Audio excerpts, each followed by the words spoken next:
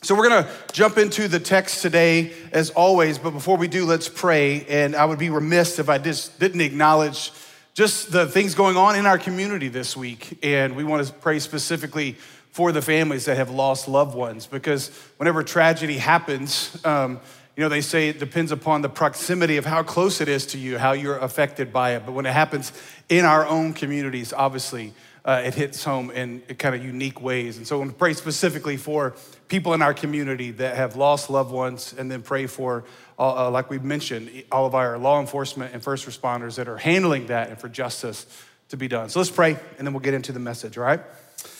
Father, thank you for loving us. Thank you for the fact that we know, as we're gonna talk about today, that you see us and that you know of things going on in our lives. And we do wanna stop at this moment and recognize, God, just the senseless tragedy that has happened in our community this week. And we pray for those that have lost loved ones. And I can't imagine the new reality that they have got to live with. And I pray, God, that you would help them to grieve well. And if there's any specific ways that we can help as a church, God, I pray that you would let us know those, whether it's just individual people in our church caring for those families or us corporately. We do pray also for our law enforcement, God, that has the burden of wading through all those things and making sure that justice is done. So God, I pray that you give them grace as well in this season, because I can't imagine just the trauma of dealing with all of that as well. And so God, I pray for them. And now, God, as we open up your word, I pray that you would speak to us. God, we want to hear from you. We need to hear from you. That is why we gather together, whether it is online or in person, God, to worship you. And that's singing and giving, and that is listening and receiving your word. And I pray now, God, you would speak to us in Jesus' name. Amen. If you got a Bible, open it up to John chapter 1. We're actually gonna close out chapter 1 today. Not close out the Gospel of John. That's gonna be a while. But we're gonna close out chapter 1 today. And we've got quite a few verses, a little bit more verses than we've done in the last several weeks. But the reason is because these kind of all go together with one common theme. This is the Gospel of John's account of Jesus first really initiating his ministry and inviting people in to follow him. And so this is him talking about the disciples. And you get Jesus calling his disciples in all four gospel accounts, and each one of them are a little bit different. And John's doesn't go into much detail as some of the other ones do, but John just kind of gives us an overview of what Jesus was about and who Jesus was in these first disciples that he is calling.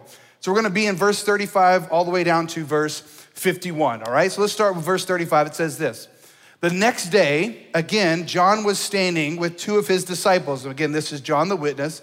And he looked at Jesus as he walked by and said, "Behold, the Lamb of God." Now we're gonna do that again, just like we did last week, all right? I'm not gonna read that whole sentence. I'm just gonna say, "and said," and then let's say the word behold together, all right? 1, 2, 3, and said, "Behold." That's good, especially if you're online or watching in Jasper. Let's do that again. And said, "Behold, the Lamb of God." John's like a broken record, isn't he? I mean, this is now the second time on a different day that John says the same thing again.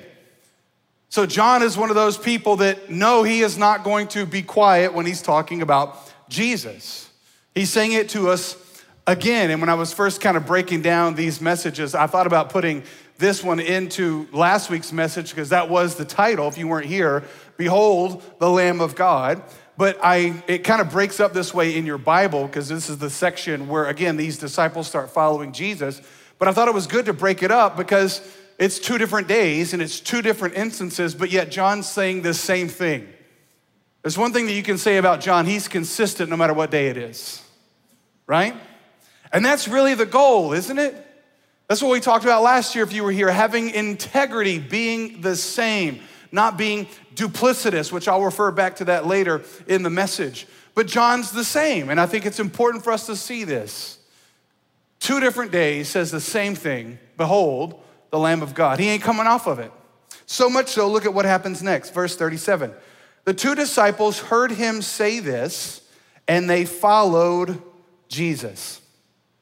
Jesus turned and saw them following and said to them, "What are you seeking?" And they said to him, "Rabbi," which means teacher, "where are you staying?" Let's stop and chat there for a second. First, we see that John's integrity of a person saying the same thing every day has an effect. Because you see two disciples now that start following Jesus because John won't hush up about him. And this is what we were talking about last week when we said, at the end of the day, it said John saw Jesus, he had seen him, and he had witnessed about him. And so we said last week, our purpose, God made us for the purpose of sharing Jesus to a group of people. And I just want to highlight here is if you will have integrity and keep doing that every day, some people will start following Jesus. But here's one thing I can guarantee you. If you never do it, no one will. It's not that everyone will when you do it, but if you don't do it, no one will. But the promise is if you do it, some of them will.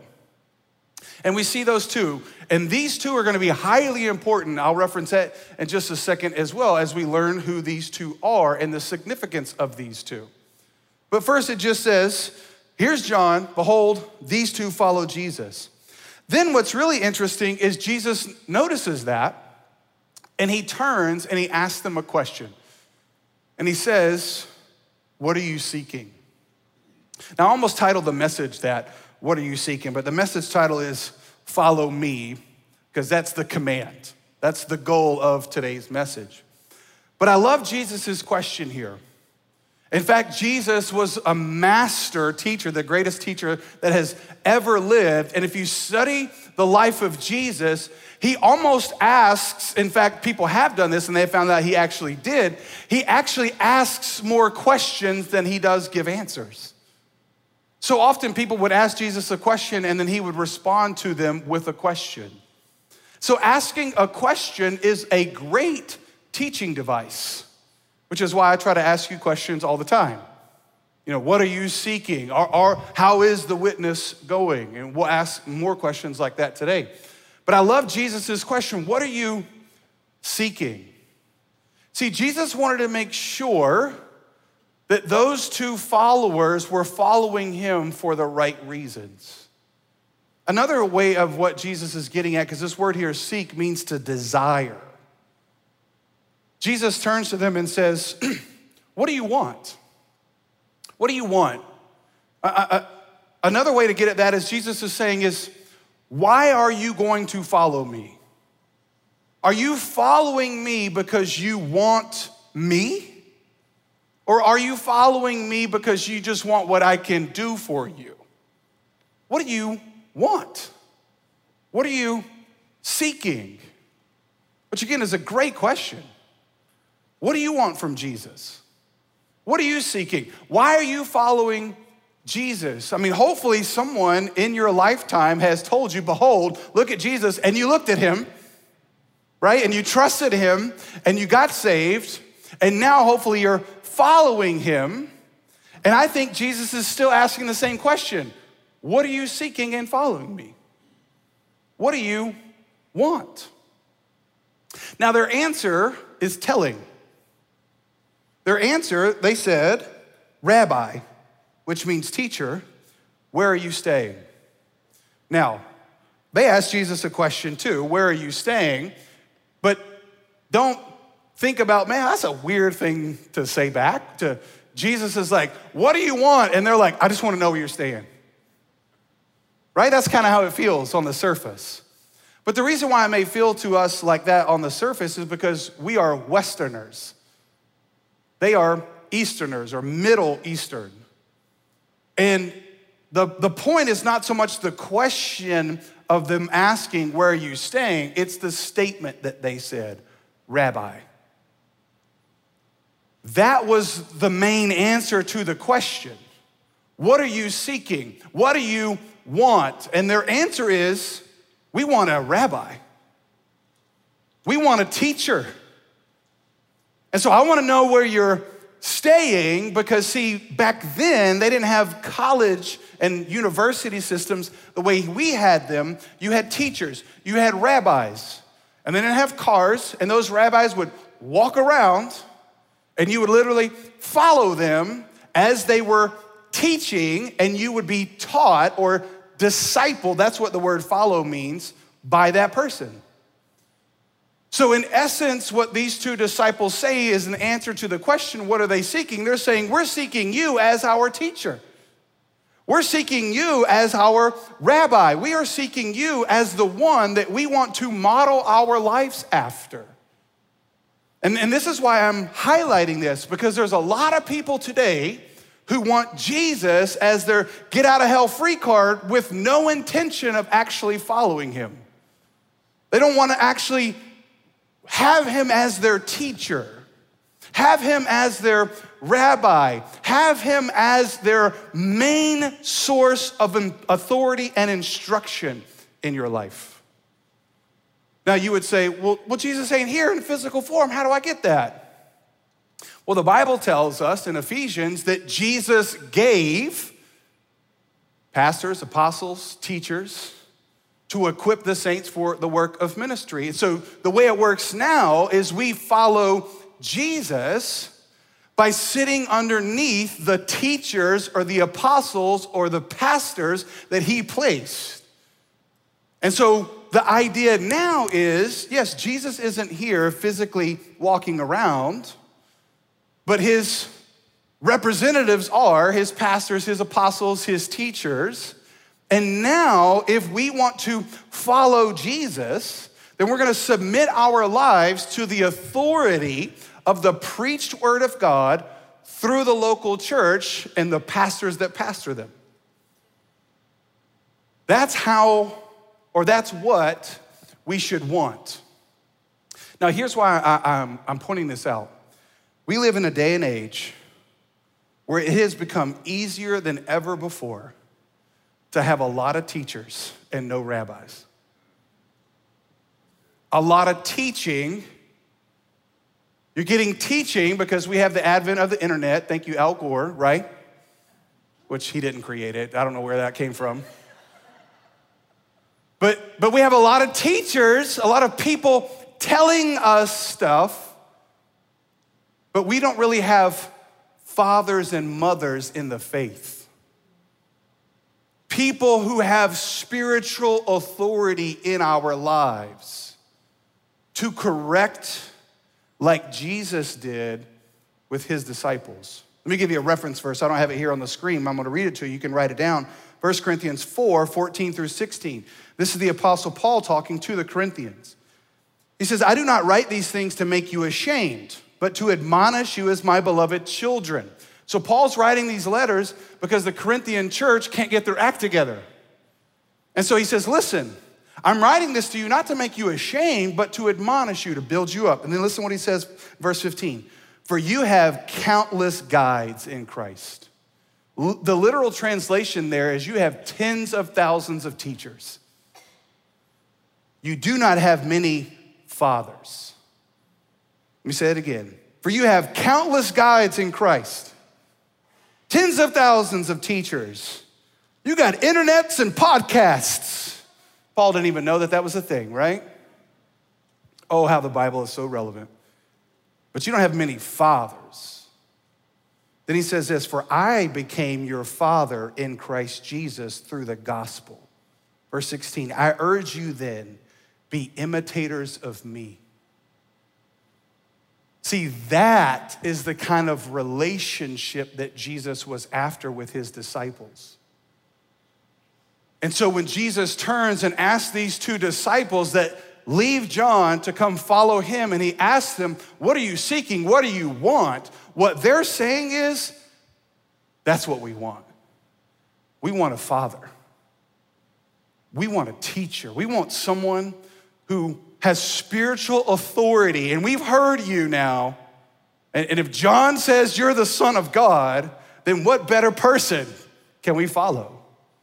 And that's why they asked, where are you staying? Because in essence, what they're saying is where you're staying, we're staying now. Where you're staying, we're staying. Where you go, I'm going. What you do, I'm doing. That's why Paul says, follow me as I follow Christ.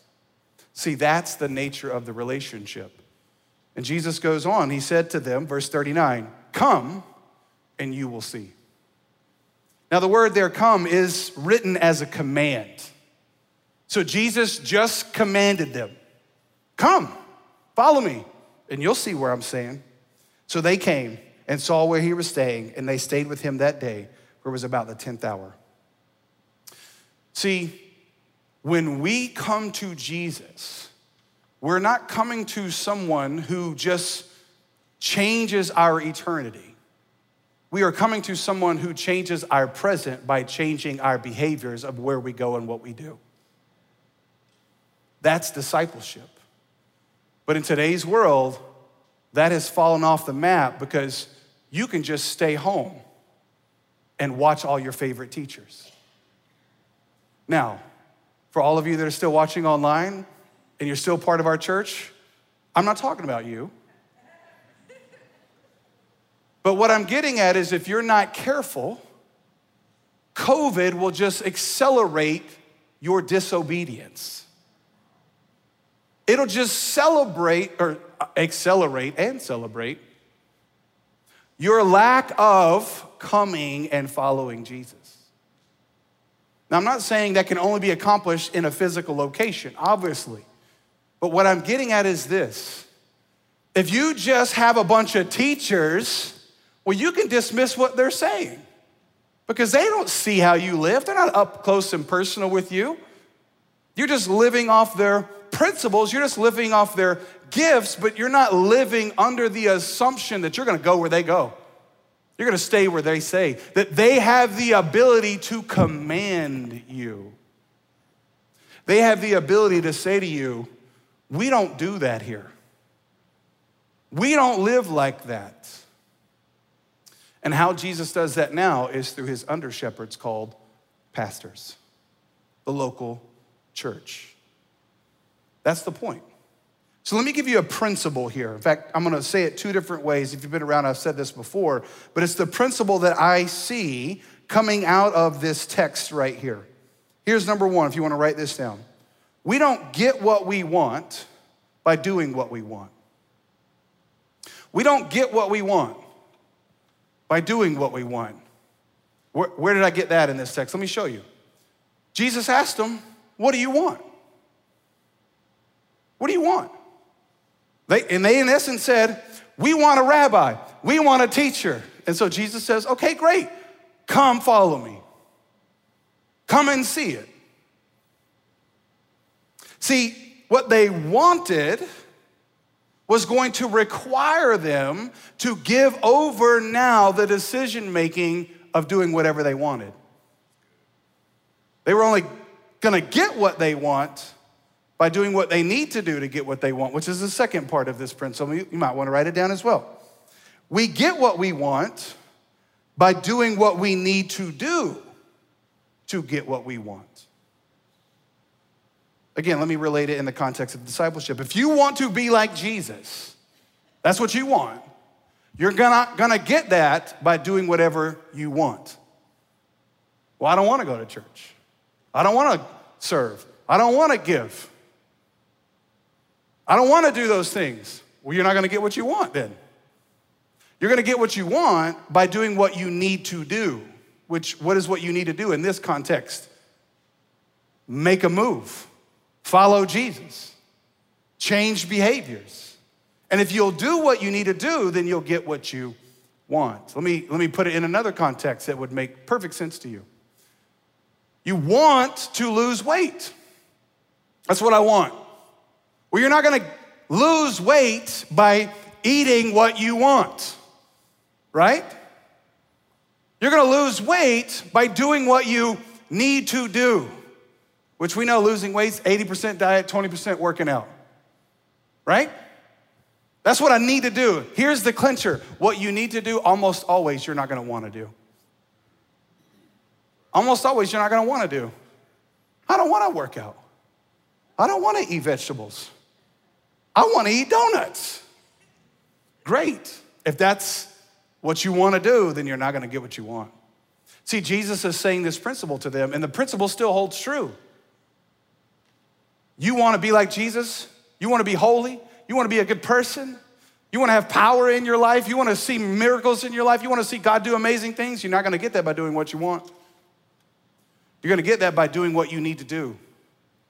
What is it that you need to do? You need to submit your life over to the authority of another that you are now imitating, that you are now following. That's why Jesus commanded them. So here's what I basically am saying to you. If you're the one making the commands, you're not gonna get what you want. This is why when you make bad decisions in your life, this always amazes me, particularly with pastors.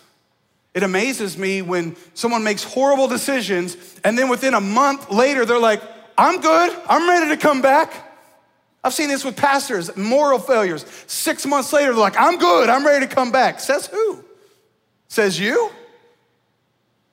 Last time I checked, we probably shouldn't trust your judgment. Because the same thinking that got you into that mess is not the same thinking that's gonna get you out of that mess. Here's a better solution. Why don't you turn over that decision to someone else who didn't make the dumb decision? This is when you submit your life to someone else and say, you know what? I don't know whether or not I'm ready or not. I need you to tell me that. I need a pastor or a counselor or a trusted wise friend to tell me that. Because my faulty thinking is the one that got me into this mess. But see, you don't want to do that, do you? But that's what you need to do. So here's what I'm saying to you. You will grow, you will follow Jesus to the degree of you doing what you need to do. And then you'll get what you want. Now let's move on. Look at verse 40. One of the two brothers who heard John speak and followed Jesus was Andrew. Now this is the significance I was saying earlier. Simon Peter's brother. He first found his own brother Simon and said to him, we have found the Messiah, which means Christ. Verse 42, he brought him to Jesus. Jesus looked at him and said, you are Simon, the son of John. You shall be called Cephas, which means Peter. Now I wanna highlight this because this is an example of now John the Witness's influence rubbing off on Andrew. See, Andrew is now following Jesus because John the Witness told him, look at Jesus. So Andrew sees Jesus, and then he starts following Jesus, and then he says, now Jesus is my Lord, Jesus is my rabbi, I'm going where he goes, and what's the first thing that Jesus commissions him to do? Go tell somebody. Go witness, just like John did with you. And who does Andrew go to first? His brother, his own brother. So this is what I was saying to you last week. Every person's purpose is to share Christ with a group of people. And almost always that's gonna start first with your family.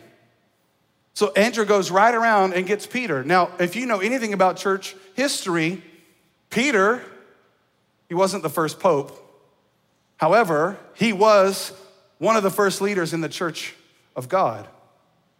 So don't miss this. It goes from John to Andrew to Peter to thousands. All because John was faithful to witness. All because Andrew was faithful to witness.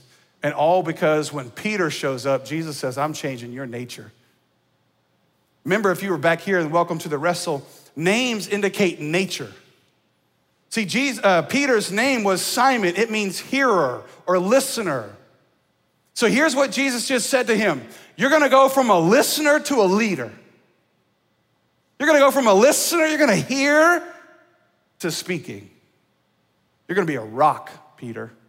So his name indicates his nature. Let me say it to you like this. You keep witnessing because you never know who the next one will be. You never know what Peters are in your midst. I should say Simons, really, or Simone. You know how cool he was, right? I was talking to my sister just a few weeks ago, and she was telling me one of my favorite people on the face of the planet had passed away. Nobody you know. Miss Arlene Huckleby. Who was Miss Arlene Huckleby? She was my very first Sunday school teacher. Now, I didn't grow up in church. I got saved when Brother Charles, back in the Baptist days, what we call him Brother Charles. I always know when someone calls me brother, I'm like, Baptist, right? It's fine. Brother Charles shared a message about the love of Christ. I trusted Christ, and then they stuck me in this Sunday school room. I'm like, what the heck is Sunday school? And Miss Arlene Huckabee and Bill Huckabee, two people who invested, it makes me emotional just thinking about it, invested in me as a 13-year-old kid who didn't know anything about Jesus. Flannel graphs and all. And then you wanna know what's crazy? The very first church that I went on full-time staff at, the lead pastor's assistant, secretary, you wanna know who it was? Miss Arlene Huckabee. God just has a sense of humor like that. My Sunday school teacher is now the secretary to my pastor. She had profound impact on my life. And you don't know who she is, but she is now in heaven being rewarded for that investment into a 13-year-old. See, you never know.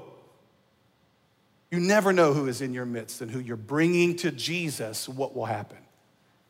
But it says Andrew brought him to Jesus, and Jesus says, I'm gonna change your nature. You're gonna be a leader in the church, Peter. We'll get into him more later on, but I just wanted you to see that connection. Let's go, verse 43. It says, the next day, Jesus decided to go to Galilee. He found Philip and said to him, follow me. There's that word again, follow me. Now that's a command. Follow me. Now Philip was from Bethsaida, the city of Andrew and Peter. So now we got somebody that's from the same city, not the same family. Verse 45, Philip found Nathanael. Are you seeing a theme here? John finds Andrew, Andrew finds Peter, Jesus finds Philip, Philip finds Nathanael. Talk about multiplication. That's the point. Philip found Nathanael and said to him, now listen to this. We have found him of whom Moses in the law and also the prophets wrote, Jesus of Nazareth, the son of Joseph. Now, if you've ever been around church, you've probably heard this before. Verse 36, Nathanael said to him, can anything good come out of Nazareth? Philip said to him, come and see. Which again is written as a command. Come follow him and see if anything good can come. Now, if you don't know anything about Nazareth, once I went to Israel, and Lindsay and I went a couple years ago, it started to make sense to me because it's north of Jerusalem. And it's kind of out in the middle of nowhere. And it's kind of up in this hill. It's almost just kind of imagine this kind of big volcano, and then like the top is cut off. And then in that is a city that you can't see. I mean, it is out in the middle of nowhere. Even to this day, you kind of drive up there and like, where are we going? Oh, there's a city. And it's pretty much not a great city. Even now. And this is one of those that it's like, great people don't come out of Nazareth. It'd be like us, I mean, literally about the same amount of mileage from Jerusalem to Nazareth, from Atlanta to Hiawassee. Like, can anything good come out of Hiawassee? If you're gonna be a leader, you're gonna go to the city center. I mean, you come out of Buckhead, you don't come out of Hiawassee. I just chose Hiawassee because I wanted to say it a lot. Now, I love Hiawassee. If you watch from Hiawassee, I ain't ragging on you. I love Brasstown Ball, I love it all right? But I'm just saying, kind of geographically speaking, to kind of get your mind there, you're like, man, and just imagine, not in today's technological world, but 2,000 years ago, and you're like, wow, that's way up there. Who comes from there? Can anything good come from there? Where apparently places that are not significant to anybody else are significant to God. Apparently people that would seem so insignificant to you are not insignificant to God. So this is why I love that Jesus grew up in Nazareth, born in Bethlehem. I mean, he had all the right biblical credentials, but he didn't have all the social credentials. He didn't come from all the right places, knowing all the right people. But yet, why do you and I spend so much time trying to do those things? Let me show you what I mean. Let me go further here. Jesus saw Nathanael coming toward him and said to him, this is Jesus talking, behold, an Israelite indeed, in whom there is no deceit, no duplicity. This is Jesus talking about Nathanael now. Here comes a man of integrity. Nathanael said to him, how do you know me? You're from Nazareth. How do you know me? Jesus answered him, before Philip called you when you were under the fig tree, I saw you. I saw you. Can I just tell you something tonight, church? Jesus sees you.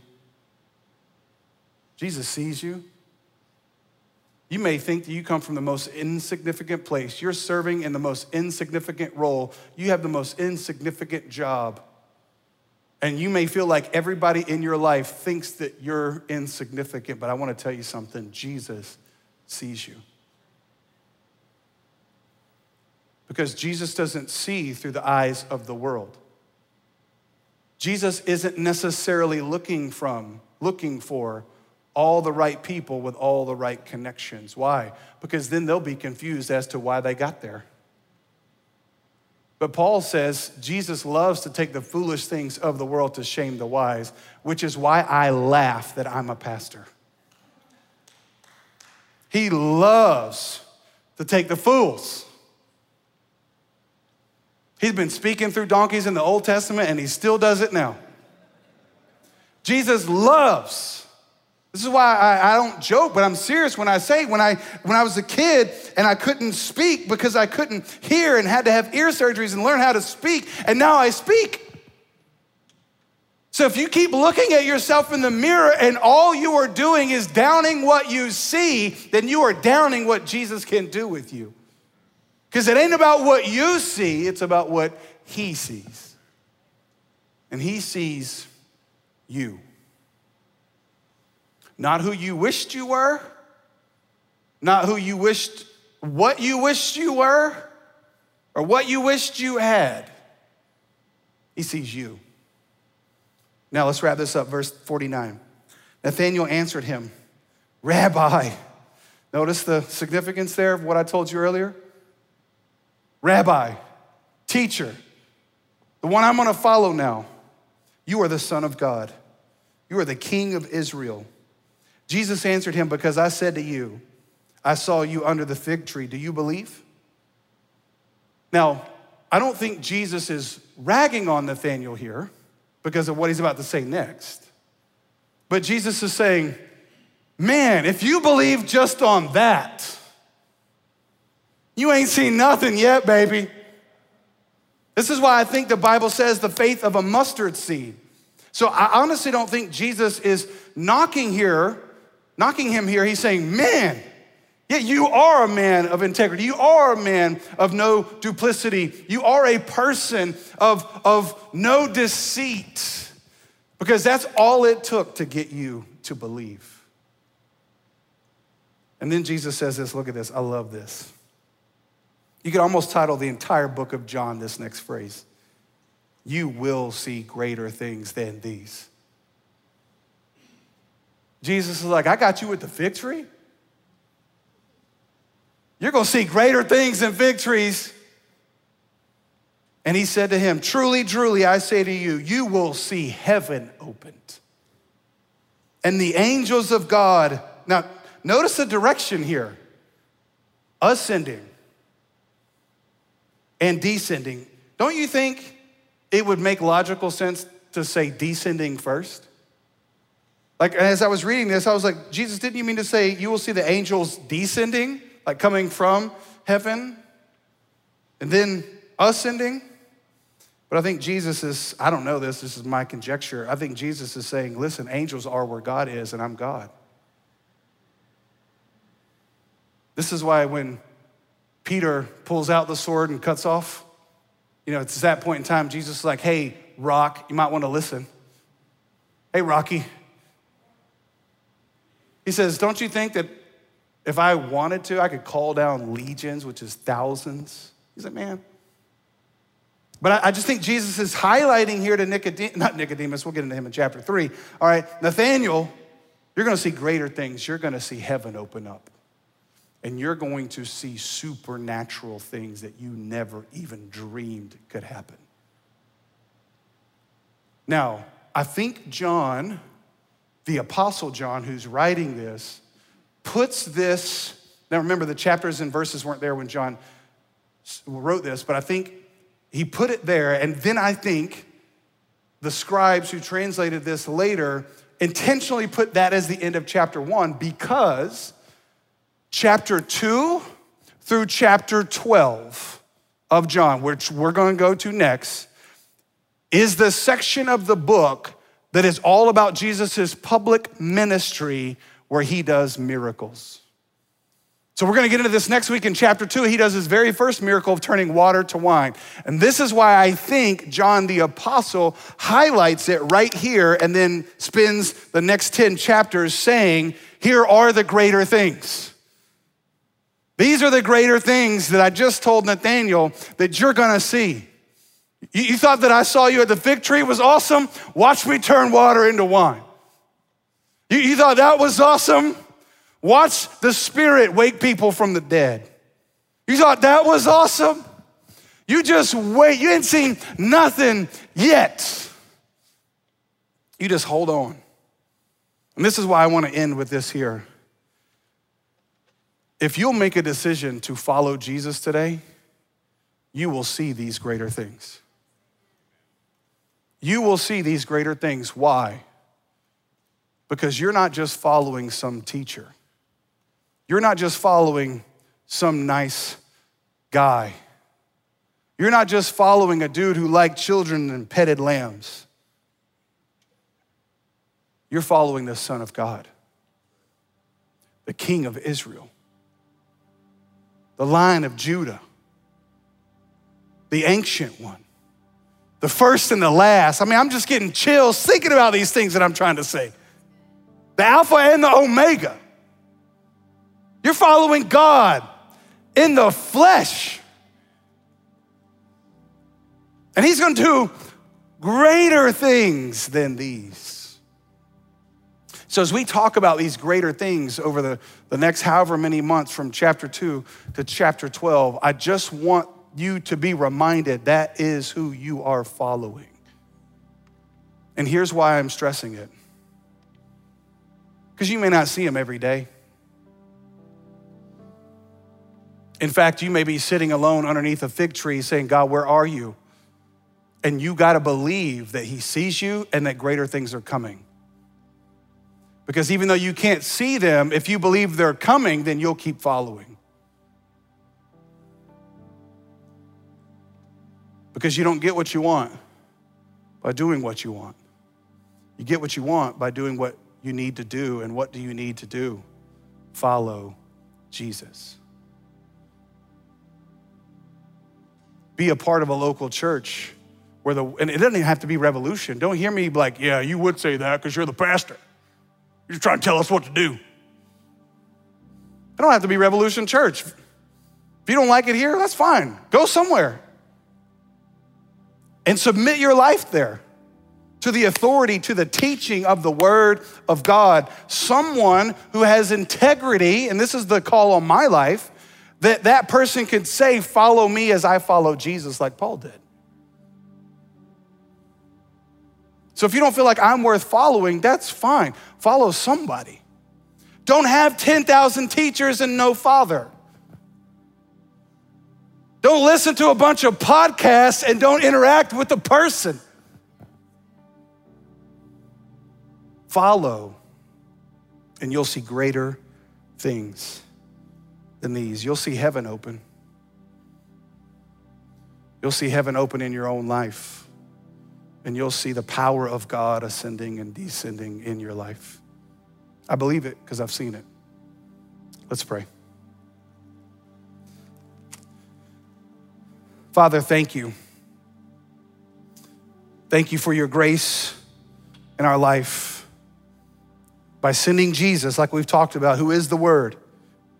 And then after the Word, sending witnesses like John, like Andrew, like Peter, like Philip, like Nathaniel, like Miss Huckabee. Because it is one long string of succession that goes all the way back to you. Those who witnessed to us, it's because somebody else witnessed to them, who witnessed to them, who witnessed to them, who goes all the way back to John. So God, help us to follow you and multiply that same grace that found us into others. Help us to submit our lives to you, to do what we need to do, like follow you, like be a part of a church, like submit our lives to the authority of others so that we can get what we want, which is to be like you. But God, I know there's people here today who don't know you, who have never first trusted you and followed you. So I pray right now you would save them. Anybody looking around or talking here as we close, as always, if you've never trusted Jesus, then the invitation today is follow him. I think Jesus would say to you, if he was here, follow me. And you'll see greater things. You'll see heaven open. Because Jesus is the only one with the key to open it. Jesus is the only one with the power, with the relationship with the Father. So today, if you'll trust Jesus, heaven will open to you. The love of God and the grace that Jesus purchased through the power of the Spirit will come to you. So if that's you and you want to trust Jesus, then right there where you are, you can pray with me. You don't have to say it out loud, but it goes like this. Say, Father, thank you for loving me, that you sent Jesus in my place for my sin. I ask you to save me, forgive me, and help me to follow Jesus. Nobody looking around or talking here as we close, but if you just prayed to trust Jesus for the first time, then we want to know about that. And so if you're in one of our physical locations, would you just simply lift your hand up so we can see that? Thank you. We got men and women going to walk around, put a gift in your hand, and when they do, you can put it down. And whether you're in one of our physical locations or gathering with us online, in a moment you'll have an opportunity to fill out a digital connection card so that we can follow up with you. But then those of us who have trusted Jesus, let's make sure that we're actually following Jesus, that we actually see him as our rabbi, that we actually see him as the one who gets to determine where we go and what we do. And if he has put pastors or leaders in your life who have been trying to help you follow Jesus better, don't resist them as though they don't have the authority to say anything to you. Because if you continue to do that, you will never grow. Same is true whether you're a child, and that's why God gave you parents to help you grow. God gave you pastors to help you grow. So be willing to submit your life to the authority of the Word of God and those that he puts in your life to preach and teach you the Word of God, and say, where are you going? I'll go. I'll listen. I'll learn. You're my teacher. Father, help us to live like that. Help us to be that kind of witness, because we never know who's in the midst and what you're gonna do through our simple obedience into their lives and the thousands of lives that they could potentially touch. And that's what we wanna see. We wanna see this multiplication happen, so make it happen. In Jesus' name, amen.